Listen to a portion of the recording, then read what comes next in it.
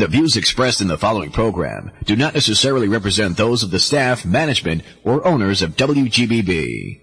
Live from the WGBB studios in Merrick, New York, this is Sports Talk New York.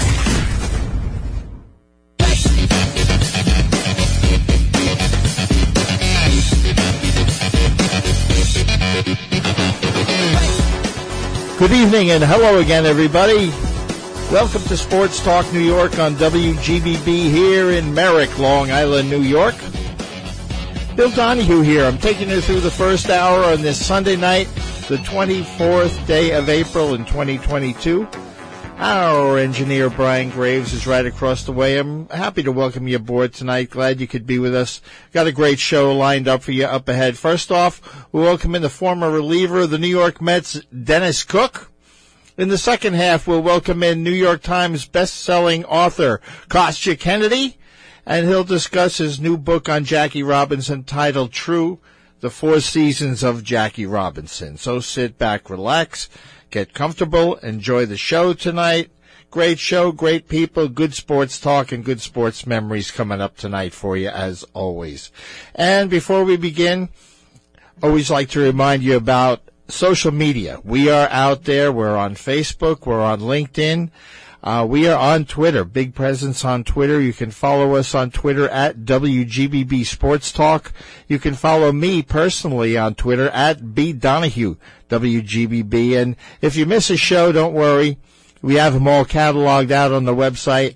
Listen to them at your leisure and enjoy them anytime you want. Now, I am very happy to introduce our first guest. We remember him best as a pitcher with the Mets from 98 to 2001.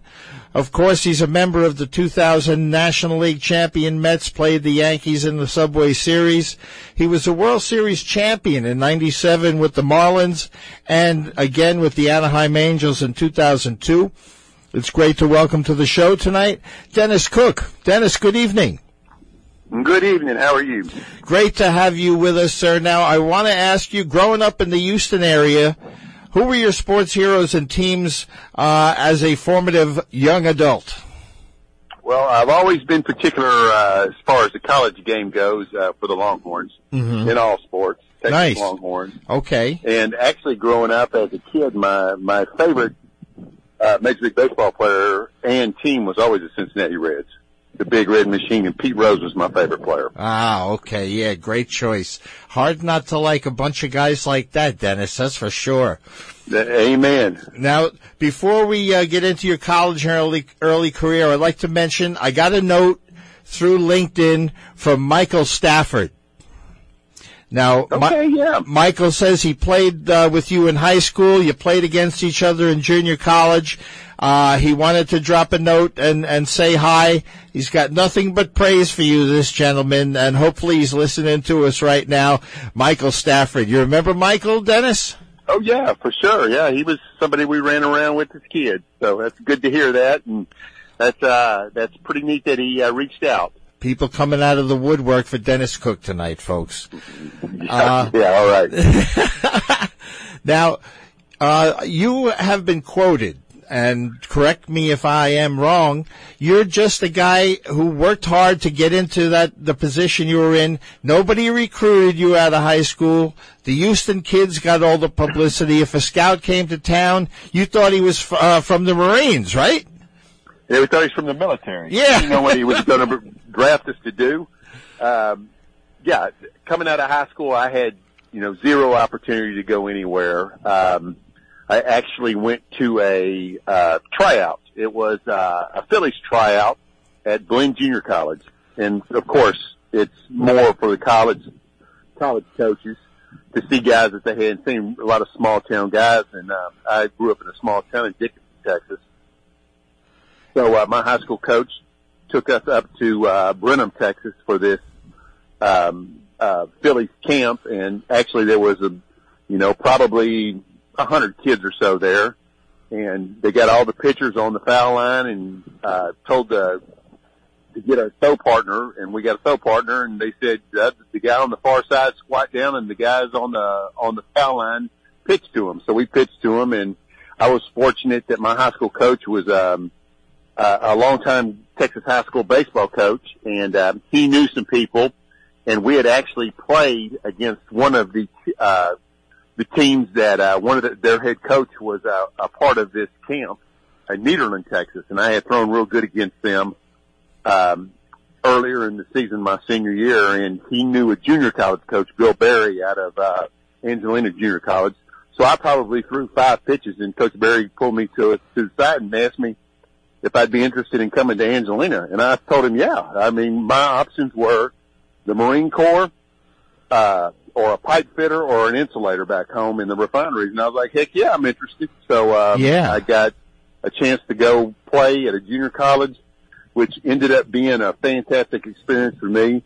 We had a great team, great group of guys. Got a lot better just by getting to play and being around better players. And, from there I got recruited to the University of Texas. And, just kind of life-altering after that, having an opportunity to play with those guys and Coach Gus. Now, at Angelina, Dennis, you were actually drafted by the Padres in the 6th round of the 83 draft, it was. Yeah, it was, back then they had the old winter draft, and that was for JUCO guys pretty much. And, a guy named Mr. Hines, Al Hines, drafted me. And he was a wonderful, wonderful man. And actually, I probably would have signed, but his wife was very sick, so he wasn't able to really pursue too much with the signing of it. And, I think they offered me $1,000, and I was like, you know what, I'm just going to stay in school and see what happens after this. So, but very appreciative to Mr. Hines for, seeing something in me. Right. Yeah, rightfully so, Dennis. Definitely. Now, as you said, you stayed in school and you got to play in the College World Series with the Longhorns. And your teammates, Greg Swindell and Bruce Ruffin, people will recognize those names. Oh, yeah. Greg Swindell, Bruce Ruffin, Billy Bates was on that team. We finished second place both years. 1984, we got beat in the finals, and 85, we got beat in the finals.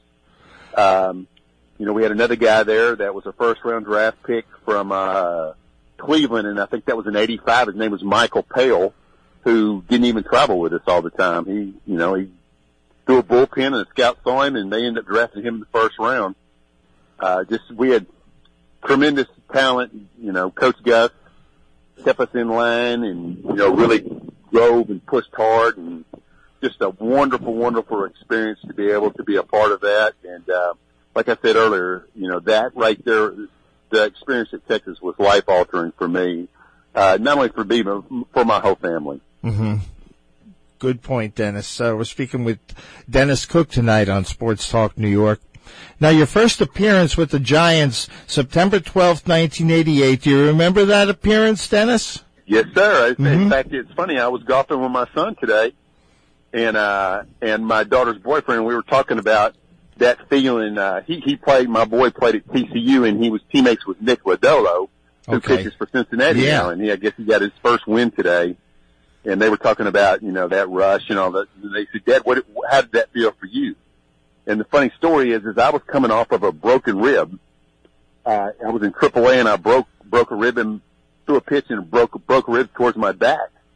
And I was kind of on the DL and having a great year. And, just trying to get called up, the September call-up in 88. And they didn't call me up because I was hurt. And I was like, well, let me go to instructional league, for 10 days or 2 weeks, and let me prove to y'all I'm healthy, and then y'all make a decision if you want to call me up or not. And so I'm like 2 days out. So I'm throwing up at Texas and working out and all that. And 2 days out, where I'm supposed to leave for Phoenix to go to instructional league, Ralph Nelson, the assistant GM for the Giants, calls me up and says, "What are you doing?" And I said, "Well, I'm just finished working out, and I'm about ready to go eat a plate of Mexican food, and I'm getting ready to go to Phoenix for instructional league." He told me, he says, "Well, you're not going to go to Phoenix." And then my heart stopped. I was like, what the heck? I mean, why not? I want to go to instructional league prove because you're going to start Thursday or whatever day it was in San Diego. And I was like, oh my Lord, here we go. Yeah. Not too bad, not too bad. The Giants ended up sending you to Philly, and you really endeared yourself, Dennis, to the fans in Philadelphia by your hard-nosed play. I read about a drag bunt, and you slid head first into the bag at first, and those guys in Philly really took to that. You know what? I love playing baseball, Mm-hmm. and I only know one way to play, and that's hard. And, you know, I got in a lot of trouble not a lot of trouble, I shouldn't say that, but a lot of people telling me, don't do that. You're a pitcher, don't do that, you're going to get hurt. But my thoughts have always been, if I don't play that way, I'm going to get hurt. Mm-hmm. So I try to pride myself, and I always have tried to pride myself in being a baseball player, not just a pitcher. I want to be a baseball player. And, you know, I played that way in college. I played that way every day. I was more of an outfielder in college than I was a pitcher. Pitched very little, played right field every day and hit every day, at Texas. So I just always have envisioned myself as a baseball player, and I really only know one way, and that's the way I know. That is a great message, Dennis, for the kids listening tonight to really formulate yourself to be a complete ball player. If you're going to do it right. And that's the message that we're getting with Dennis Cook tonight. And I just wanted to touch base with you, Dennis, about an incident with the Mets early on when you were with the Phillies. Doc Gooden hit two Phillies, and Pat Combs hits the doctor on the knee the next time out, and he charges the mound. And you were quite eager to get in there. Yeah, that was a funny deal, man. That's one of my favorite things, that story to tell, and has nothing to do with me. It's after Doc Gooden charged the mound, and Darren Dalton got a hold of him pretty good, and was, you know, thumping him pretty good.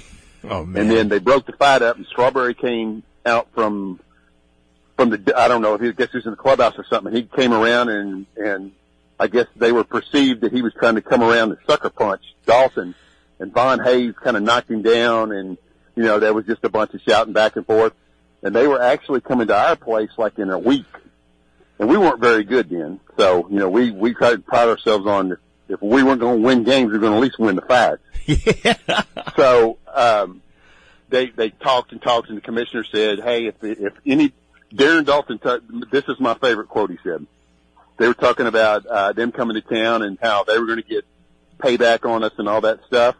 And Darren Dalton told them, I don't care what happens, just tell them to pack a sack lunch, because he was going to go out there and frickin' beat everybody up.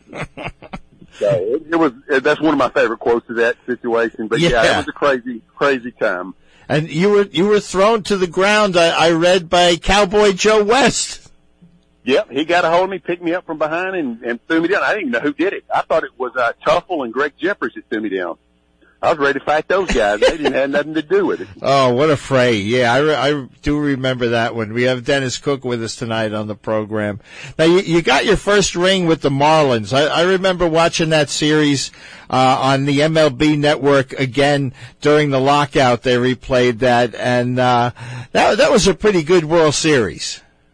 Oh, it was fantastic World Series. Yeah. Just good ball, you know, two really good teams, and, you know, goes to, you know, 7 games and extra innings. So, you know, everything that you could ask for in a World Series. Yeah, it was good, and you guys earned that ring. And those Cleveland Indians were a great ball club, that's for sure. They were really good. They had a really good team, but you know, we had a really good team too. Mm-hmm. And unfortunately, the way of the Marlins was back then, you win a World Series and they break up the act, and that's really too bad, Dennis, that they did that. But you know what? Yeah, you're right there, because we had such a good core of guys. Yeah, and they could have saved so much payroll by just moving a couple guys. You know, maybe a Devon White, which we would have hated to have lost, but they could have moved his salary, maybe Bobby Bowe. And we had guys coming up. You know, Kase was coming up behind Devon White, mm-hmm. and everyone else was not making a ton of money. So, but I don't know. You know, they decided to clean house and start from scratch. Yeah, and that they did from real scratch, that's for sure. Now, you came our way, Dennis, in 1999. You were the left-hand setup man for Johnny Franco. And if I say the name Alfonso Marquez to you, what comes to mind? Oh, he's an umpire. Yeah. Right? Yeah. That was the guy that I think that's that famous picture of you in the umpire's face. That was Alfonso. Okay, yeah, that's right. That's who he is. Mm-hmm. Funny story about that. I took my boys. When they were 12 years old, we went to Cooperstown to play in that big Cooperstown tournament they have there. Oh yeah, and the Field of Dreams, right? We took our little neighborhood team up there. And then we played, and one day we said, let's go to the Hall of Fame. So we went up there and walked to the Hall of Fame. And somebody was going to the bathroom, and by the women's bathroom, literally right by the women's bathroom, that picture was hanging in the Hall of Fame. I don't know if it still is or not, but I thought that was kind of funny. I'm going to have to look for that. Because we go up every summer, Dennis, for the inductions. We have the same hotel room, and we're up there every summer. So I am going to take a look to see if I can find that picture. And if I find it, I'll snap a photo and send it off to you. That's a great picture to have in the Hall of Fame. It says so much. Yeah, that kind of sums up my career. Yeah. I'm in the Hall of Fame, but for getting kicked out of a game. Well, it's better than not being in there at all, Dennis, that's for sure. There you go. Yeah. There you go. Dennis Cook with us tonight. Now, the year 2000, I would like for you to comment on, we're going to talk about Piazza Clemens that really aired itself out during the World Series. How did you feel about that pitch that hit Mike Piazza in the head? I really don't remember that pitch. Okay. All I remember is the broken bat deal. Ah, yeah. And anybody, I'm not a Yankee fan at all, but anybody who says that it was done with no intention at all doesn't know what they're talking about. Yeah. I just remember the broken bat deal where he threw the bat back at Mike. And I'm going to tell you something. I'm glad Mike didn't do anything about that because he's our guy. Like in hockey, he's our dude. Right. He's our Wayne Gretzky. But I was disappointed that we as a team didn't go out there and just start hitting guys till we fought. Mm-hmm. Because that set a tone that should not have been set. We should have freaking got some with that, in my opinion. Yeah. Yeah, I agree. I thought that was chicken. Right. Yeah, something should have been done then and there about that. I agree 100%, Dennis. Now, how did you work with Franco? How did that bullpen situation appeal to you? No, I loved it. I love Johnny Franco. Mm-hmm. Great guy. Johnny Franco was him and Al Leiter. We all hung together. Al, Johnny, Robin, Mike, just fantastic people. Johnny, of course, was our closer, and we loved him, and we tried everything to do to try to set him up and give him as many opportunities. And, Benitez was fantastic, and Turk, and, all those guys were just awesome. Now, Buster Olney commented when you came to New York that you came with your pickup truck, your thick prairie drawl, and a dog named Stonewall Jackson. Did you have a dog named after the great Thomas Jackson? I did. I had a dog named Stonewall Jackson. Nice. In fact, it was actually, I didn't come to town with Stonewall Jackson. I had a dog. Well, I guess I did come with Stonewall. He actually got hit by, I think, a garbage truck in New York and killed him. Oh, man. But, he didn't get to spend much time in New York. Yeah. But, when I was with the Rangers, when I first got him, I was on like their promotional caravan, and I took him all over the state of Texas with me in my truck. Nice. What kind of dog was it, Dennis? He was a mutt. Okay. Yeah. An old mutt. We found him out in the middle of a field and took care of him and took him in, and he was a very good dog. Nice. Sounds great. Now, you got a chance to visit the White House with some of your teammates from the New York Mets. You went to meet then President George Bush. both Texans, you and the president. What did you guys discuss during your time there, Dennis? Well, we talked. We really did a lot of looking around and checking stuff out, and we got to sit in the Oval Office, which was really cool. And nice. I talked to him. He has a place in Central Texas, a little farm there in Central Texas, and I was just talking to him about the hog hunting and stuff like that, and fire ants on his place, and all that kind of stuff. It was good. Yeah, well, it's not an experience that happens for a lot of us, that's for sure. Now, it was unbelievable. That's the President of the United States, and we got 20 minutes of his time in the Oval Office. Pretty good. It was pretty neat, special. Yep, pretty good, Dennis. Now, I want to ask you, throughout your career, it was a long career, who would you say your best teammate was? Al Leiter is one of my favorite people that I played with. Mm-hmm. We enjoy Al on the MLB network now.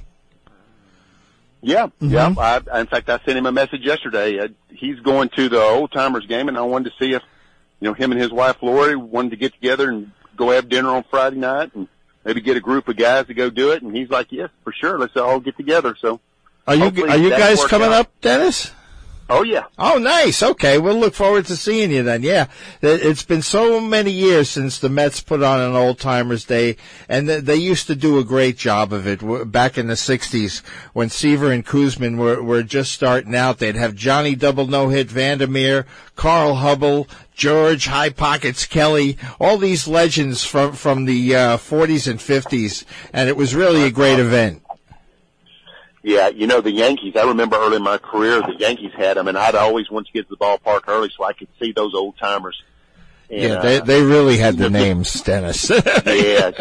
No, yeah, and, that's just, what a fantastic way, and, Mr. Cohen bringing that back is just so good for everybody, not only the fans, but for the players, too. We get to go back and see guys we hadn't seen in 20 years. Yeah, it's going to be a fun weekend. I agree. So I'm very appreciative to him for doing that and for the Mets including me. Who would you say your best skipper was, Dennis? Oh, Jim Leyland. Yeah. I played for Jim Leyland in 97. I love Bobby Valentine too. I had him in New York. Mm-hmm. Loved Bobby Valentine. Leyland was unbelievable. I love him. I still love him. Hall of Fame manager, in my opinion, Dennis. Oh, yeah. Yeah. He's not in the Hall of Fame. If he's not, he should be. No, he's not. He is worthy, I believe. He had a real stellar career. He was a man of integrity in the dugout, and I'm looking at him from the opposition's eyes, and I have nothing but respect for the guy. Yeah, the one thing that I loved about him is he treated the 25 guys on the roster. There wasn't a number 1 and a number 25. Everybody was the same. He treated everybody exactly the same. Yeah. And I'll tell you another one that's awesome is Johnny Oates. I played for Johnny Oates in Texas in 95 and 96. Was a very good manager and a good man too on top of that. Yeah. Tough to find in baseball. That's definitely a great answer, Dennis. Now, of course, I talked about the times here in New York. What would you want a Mets fan to say about Dennis Cook if there's two guys sitting around shooting the you-know-what in the bar and they're watching the ball game and they say, hey, what about Dennis Cook? Do you remember Dennis Cook? What would you like these guys to say about you, Dennis? Man, I guess just what I would want anybody, my kids or anybody, to say that, you know what, he showed up, he did his best, and he was available. Mm-hmm. He was available for the manager to use, and sometimes good, sometimes not so good, but showed up every day, excited and ready to work. I remember one time, Dennis, I forget who, I wish I could remember who it was, but you and this guy were going to go, and I don't know what it was over, but I guess you wouldn't remember that, but it was some incident, and it got a little crazy. But you don't remember anything like that, do you? The only one that I remember where we come close to throwing blows was when we were in San Francisco with Marvin Bernard. That's it. That's it. Yeah. Well, I hit him, which is actually kind of silly. I think he was hitting about 220, and I hit him on accident, and he's hitting right in front of Barry Bonds. So it doesn't make a whole lot of sense. I'm gonna hit Marvin Bernard to face Barry Bonds, right? And that's what I told him, and of course, he didn't want to hear that. But anyways, and I've run into Marvin since then doing this the international stuff that I do, and he is a wonderful man. So I look forward to seeing him anytime I get a chance to see him and visit with him. It's nice you guys put all that garbage behind you. That's tremendous. Listen, it's just competition. It's got nothing to do with being, out to hurt anybody or anything. He's got a job to do and I got a job to do. You have coaching experience, as we said, Dennis. You coached internationally. You coached, I believe, in independent ball. Did some of these guys that you played for, did some of their characteristics as a manager and a coach rub off on you when you went into that position? Yeah, I've done stuff over in Sweden. I've managed their national team. I worked with the German national team for a WBC qualifier. I worked with the Italians for the WBC, and I was a pitching coach for them with a couple European championships. So, of course, it wears off on you. Like I said, Jim Leland is a wonderful manager. The way he handled people. I worked for Augie Garrido 1 year at Texas, University of Texas. And, some of the things that he talks about and, his insight on, the mental aspect of things and competing and approach and all that. So that's all we are. We're all scavengers. We just scavenge from people that we get to work for and take the stuff that's good and, kind of combine it with what we think and go from there. And as you say, you certainly had some great examples to learn from. Now, there have been some changes in the game, Dennis, since you retired. What do you think of some of them? What do you think of the replay? I don't mind the replay. I'm just kind of done with some of this other stuff. I keep sitting here watching the Giants stealing up by 8 runs in the 9th inning, and I don't understand it. Yeah. And I know Gabe Kapler wants to tell everybody how to play baseball nowadays, but I just have a feeling that the players need to start managing the game a little bit more. Mm-hmm. When somebody when they're up by 8 runs in the 9th, then somebody needs to get drilled. And let the players take care of that. And then the guy that thinks about stealing now up by 8 runs, maybe he's not so emboldened to steal in that situation or bunt or whatever that is. Right. And of course, all the analytics, all the information, I wouldn't have been worth a damn pitching in today's game with all this information. It's too much. Yeah, I know. Just go play. You know what? How about just approaching the game with your strength? And my strength is better than your strength. Throw the ball, see the ball, hit the ball. Right, Dennis? And run like you stole something. Yep. Yeah, that's great. Well, Dennis, right? It's been a real pleasure having you with us. I really enjoyed talking with you. Thanks for taking time away from your family to spend some Sunday evening with us back here in New York. And we really look forward to seeing you in August back at Citi Field. Hey, I appreciate you guys having me. I really enjoyed doing that, visiting with y'all. No worries, Dennis. You take care. All the best to you and the family. Thank you, sir. That is Dennis Cook, ladies and gentlemen. Up next on Sports Talk New York, we'll talk with the great author Kostya Kennedy about his book about the immortal Jackie Robinson. So stick around, folks.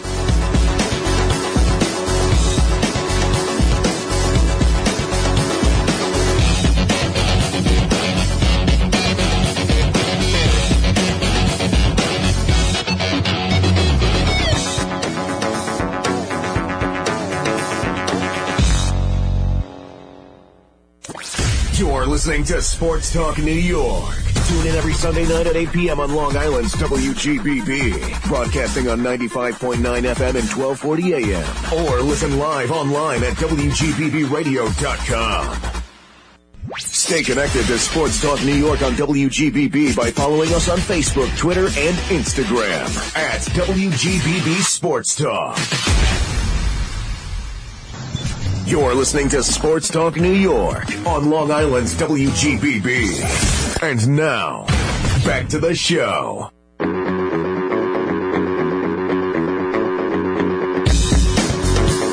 All right, ladies and gentlemen, and boys and girls, we are back with Sports Talk New York on WGBB. I am very happy that baseball season is in full swing. I was out at Citi Field on Thursday for a day game, which I really enjoy day baseball, especially during the summer. It was cold Thursday, though.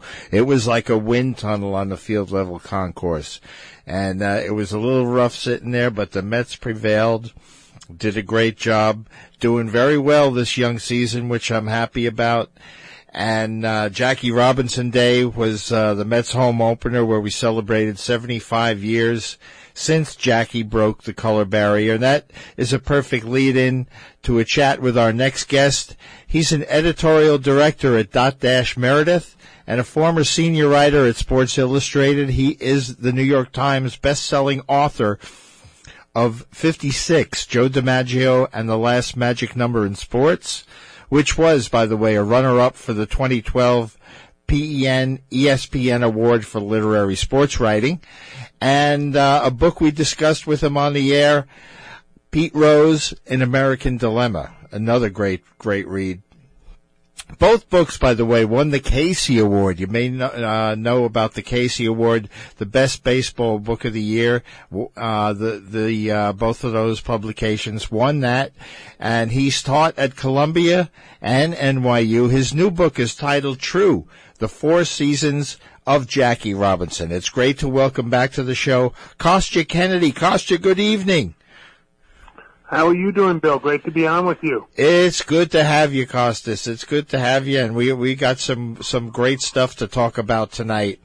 Now, I wanted to check with you, and I think the folks would be interested in knowing that you are originally from Great Neck, which is right up the road from us here.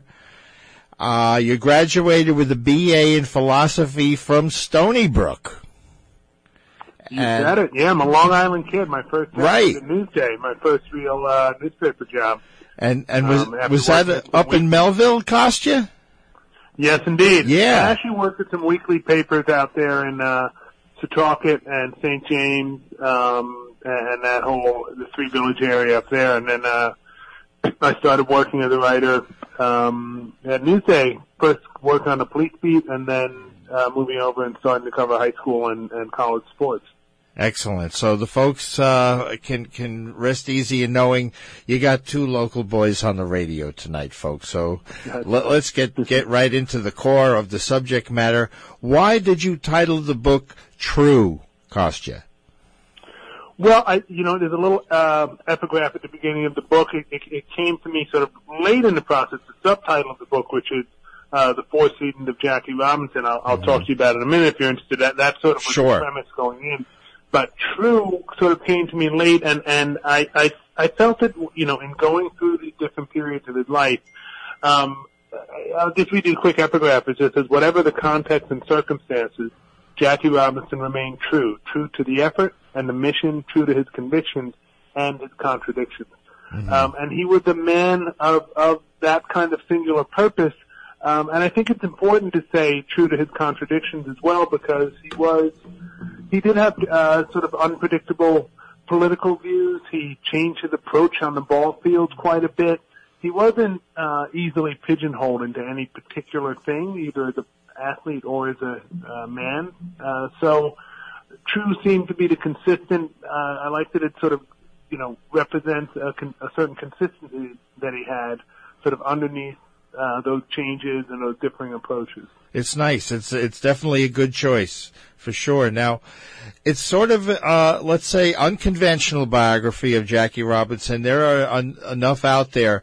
This book centered on 4 transformative years in the life of Jackie Robinson. Why did you choose to center on those 4 particular years, Kostya?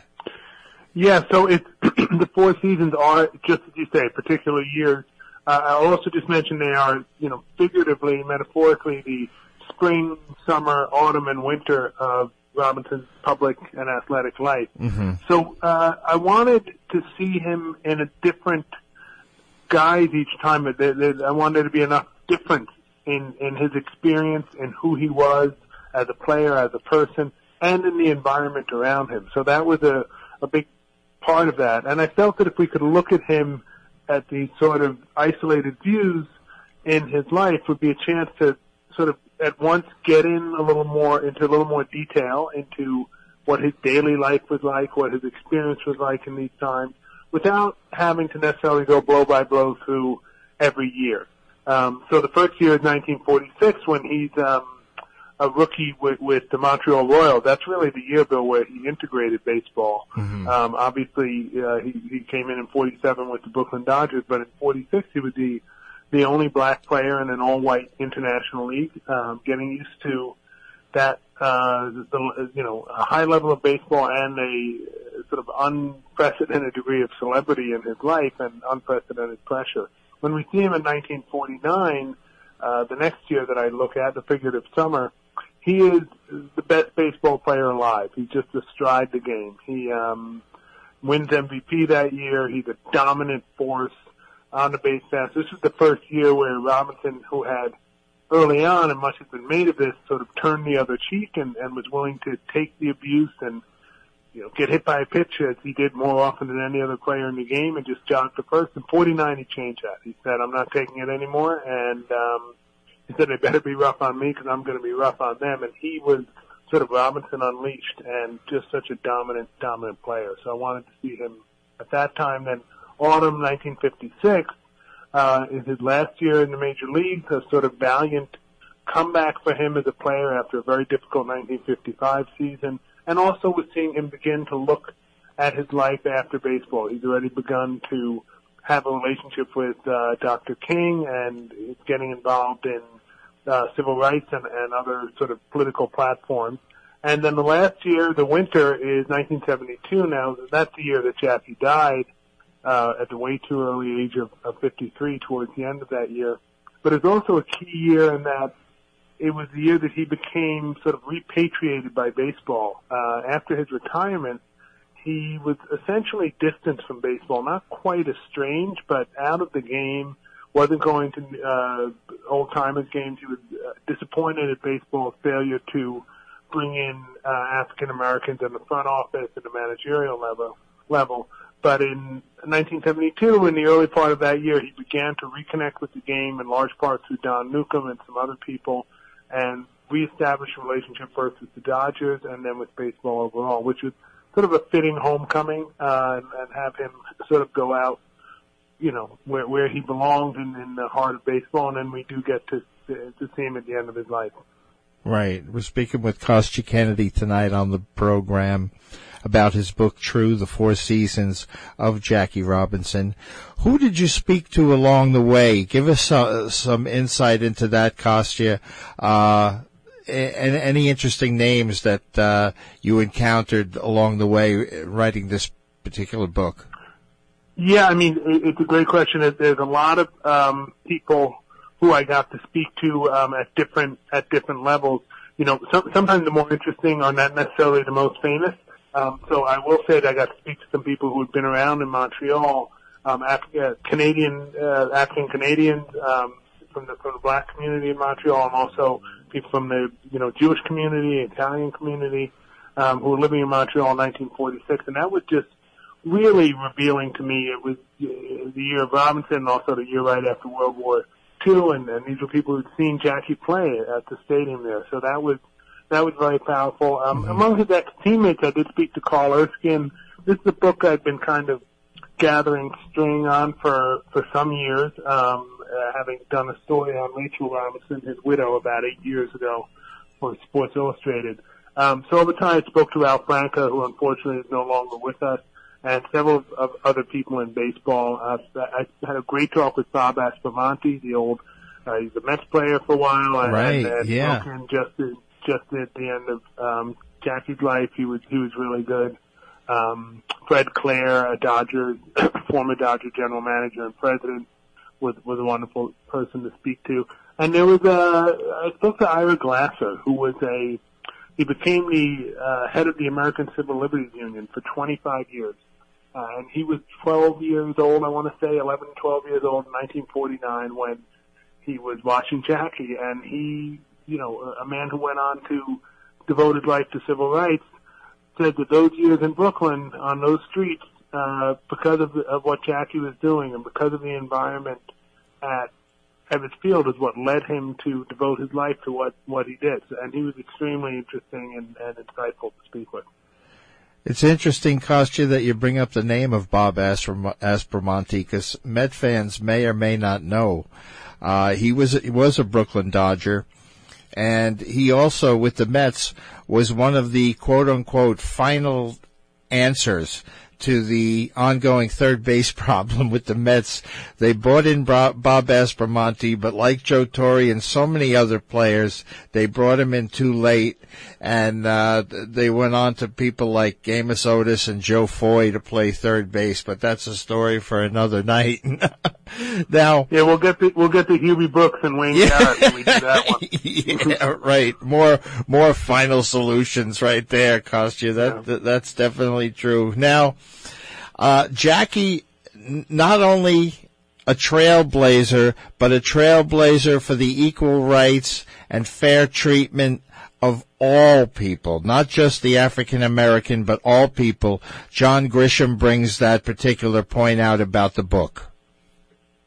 Yeah, there's no question. I mean, some of that was implicit in what he was doing. The platform then and the big struggle in those years, of course, was the civil rights struggle that pertained largely to desegregation and to trying to get equal treatment, equal protection for African Americans. But what Robinson did, no question, helped people with disabilities, and he would speak about people, immigrants, people in almost any community that was overlooked. He had a little bit of a connection with the Jewish community in a big way, because remember, he's breaking in just a couple of years after the camps are liberated in Germany and Poland, and that whole it's very much part of the feeling and the scene in certainly in New York in those days. And he understood what it was like to be an oppressed people. And there was definitely a connection on those grounds. He did a lot of interfaith work between Christian groups and Jewish groups. So he was absolutely a person who, while of course, representing African Americans and that civil rights cause was certainly at the forefront, he did speak for and help advocate for any people who were discriminated against. And that's an interesting point to note and to remember about Jackie Robinson. Now, your book, Kostya, might be picked up by the younger generation.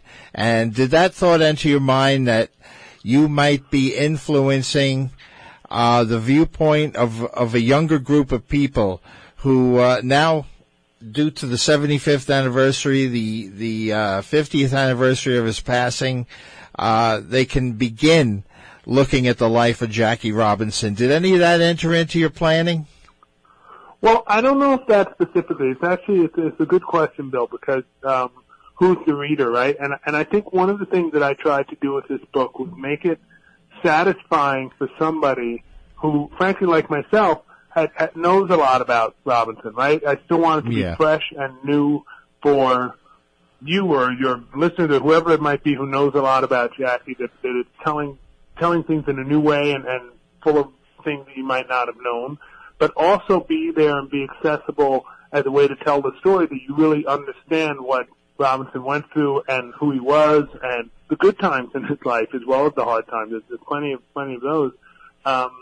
And so in that sense, the uninitiated reader was certainly in my mind, whatever age that might be, whether it's a young person or an older person who hadn't had that exposure. I didn't necessarily think of an age group in particular, but I did certainly think of people who may not have been exposed, while at the same time think of people who have a little bit of knowledge. Good point, Kostya. We have Kostya Kennedy with us tonight talking about his new book on the great Jackie Robinson. Life outside the game. Now, we know about Jackie on the diamond. Life outside the game. Now, there were a lot of troubled situations for the man. His health wasn't the best. He seemed to be embittered or a little, at least disappointed by, like you say, the exclusion of blacks in the front office in Major League Baseball. Talk a little bit, Kostya, if you would, about life outside the white lines for Jackie. Yeah, I mean, I think it was exactly what you're saying, what we're talking about. You know, he was a purposeful person, and so there was lots of joy in his life, and he had a wonderful relationship with Rachel Robinson, his widow, who's still with us, and he had lots of good friends, and I think in many ways he and Rachel and the family felt very lucky for the opportunity they had and the life that he led. They certainly made the most of that opportunity, but there were no question there was disappointment, both on the larger level as we're talking about of baseball sort of slowness to integrate, which we would have liked to see sooner. And also on the personal level, his health, as you mentioned, he lost his son, Jackie Robinson Jr., just a year before he himself died. Jackie Jr., who'd had a troubled time and had dealt with drug addiction, died in an automobile accident, single car automobile accident on the Hutchinson River Parkway. And that was an extremely, that doesn't even need to be said, an absolutely devastating moment for the Robinson family, and which never really went away for the rest of his life. And his health, as you mentioned, it was primarily diabetes and complications from that. Jackie was a person who didn't drink and didn't smoke. He had no interest in that. He did like his sweets, which is no big sin, but it's not great when you have diabetes. And he would even say he wished he'd taken a little more care of himself in that regard in terms of what he chose to eat and what he did. So he had some pain and difficulty in his life. He almost lost his sight entirely by the time he died and had various issues. But there was also a lot of goodness, a lot of happiness in those years and in his overall life as well. In the years that you've written about, Kostya, what was your favorite to write about? And maybe you've unearthed a little bit more than the others. And what would those facts be in the context of the book? Yeah, I'm going to kind of sidestep it, I'll be honest, and avoid picking my favorite child, so to speak. It's overstated, but it's a really good question. I'd say if you'd asked me, if we were having a conversation while I was in the middle of writing the book, whatever year I was in, I would have said, Bill, this is my favorite year. This is the best year yet. Because you get into it and you have these discoveries. Certainly when I was having the opportunity to sort of go back and spend my time in Montreal, in that year right after the war, and in that community, was very revealing and sort of a pleasure to be there. But Brooklyn, partly through speaking to some of the people on the streets, I mentioned Ira Glasser, and there are other people who I spoke to sort of in the world around there, and then also seeing, really kind of taking a tight look at what a phenomenal player Robinson was. I mean, I think in some ways it is possible to say that gets understated and overlooked, because obviously his impact was so far beyond the diamond that one can forget that for the middle of his career, the 4 or 5 years of his best years, he was just an absolutely elite, dominant player. And it's such a shame that he, because of the exclusion of blacks, couldn't have started his career earlier. And then I think the last 2 years were moving to me in some ways, because we were seeing a man sort of confronting the moving on in his life, and then the end of it. Again, not that they were sad necessarily, but they were sort of real. And in all those places, I felt like I spent enough time and spoke to enough people that I was able to come up with, find new things, new to me certainly, that enabled me to tell the story in a way that was appealing and engaging to me. I don't want to sound selfish, but that's when as a writer, that's the first step. You have to be, as you say, which do you like best? You have to really like what you're writing about or find it interesting. And I say I found it for different reasons for all 4 years. New York Times best-selling author Kostya Kennedy with us tonight talking about Jackie Robinson. Now, in the first chapter, you mentioned something that intrigued me right away. It said, had Robinson gone early to Brooklyn? Give us a little, without giving away the store, a little hint about that particular aspect. Yeah, no, for me, that was one of the things that I hadn't really seen sort of talked about. Yeah. Discussed. And if you look at what he was doing, and I do get into this more in more depth, but it's 1946. The Dodgers are in a pennant race, and they could have used Jackie Robinson, who was in AAA and was basically tearing it up. And when that year ended, 1946, the Dodgers tied with the Cardinals, and they ended up losing in the playoffs. The Cardinals went to World Series, beat the Red Sox. Down the stretch that year, they had, guys like, Eddie Sankey was having a very difficult end of the year that year. Eddie Mixis was playing in the middle infield. They had guys at first, third, second, and short who were not just like Ed Stevens, guys who were not Howie Schultz, were not really producing and had sort of journeyman kind of careers.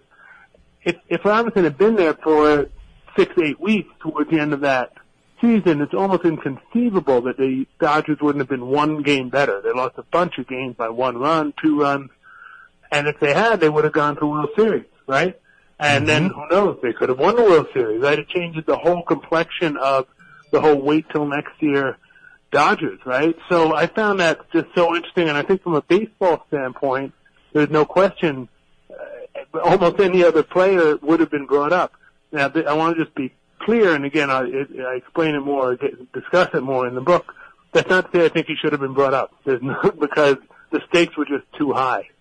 And it's a little bit like when people say, the Beatles should have let George Harrison write some more songs. Well, yeah, right. Yeah. It kind of works out okay for the Beatles, like they did all right. Yeah. So the success of the Robinson experiment was so great and worked so well, you can't say he should have been brought up early, but from a baseball standpoint, boy, it's hard not to see the logic that might have been there. It's an interesting concept, Kostya, and it's really part of, like we always say, about what makes baseball great, because it gives you more fodder for a very interesting conversation.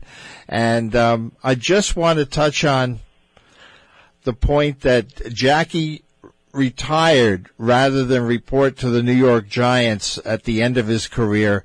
Let's fill the folks in and the youngsters about why did Jackie choose to retire rather than go to the Giants?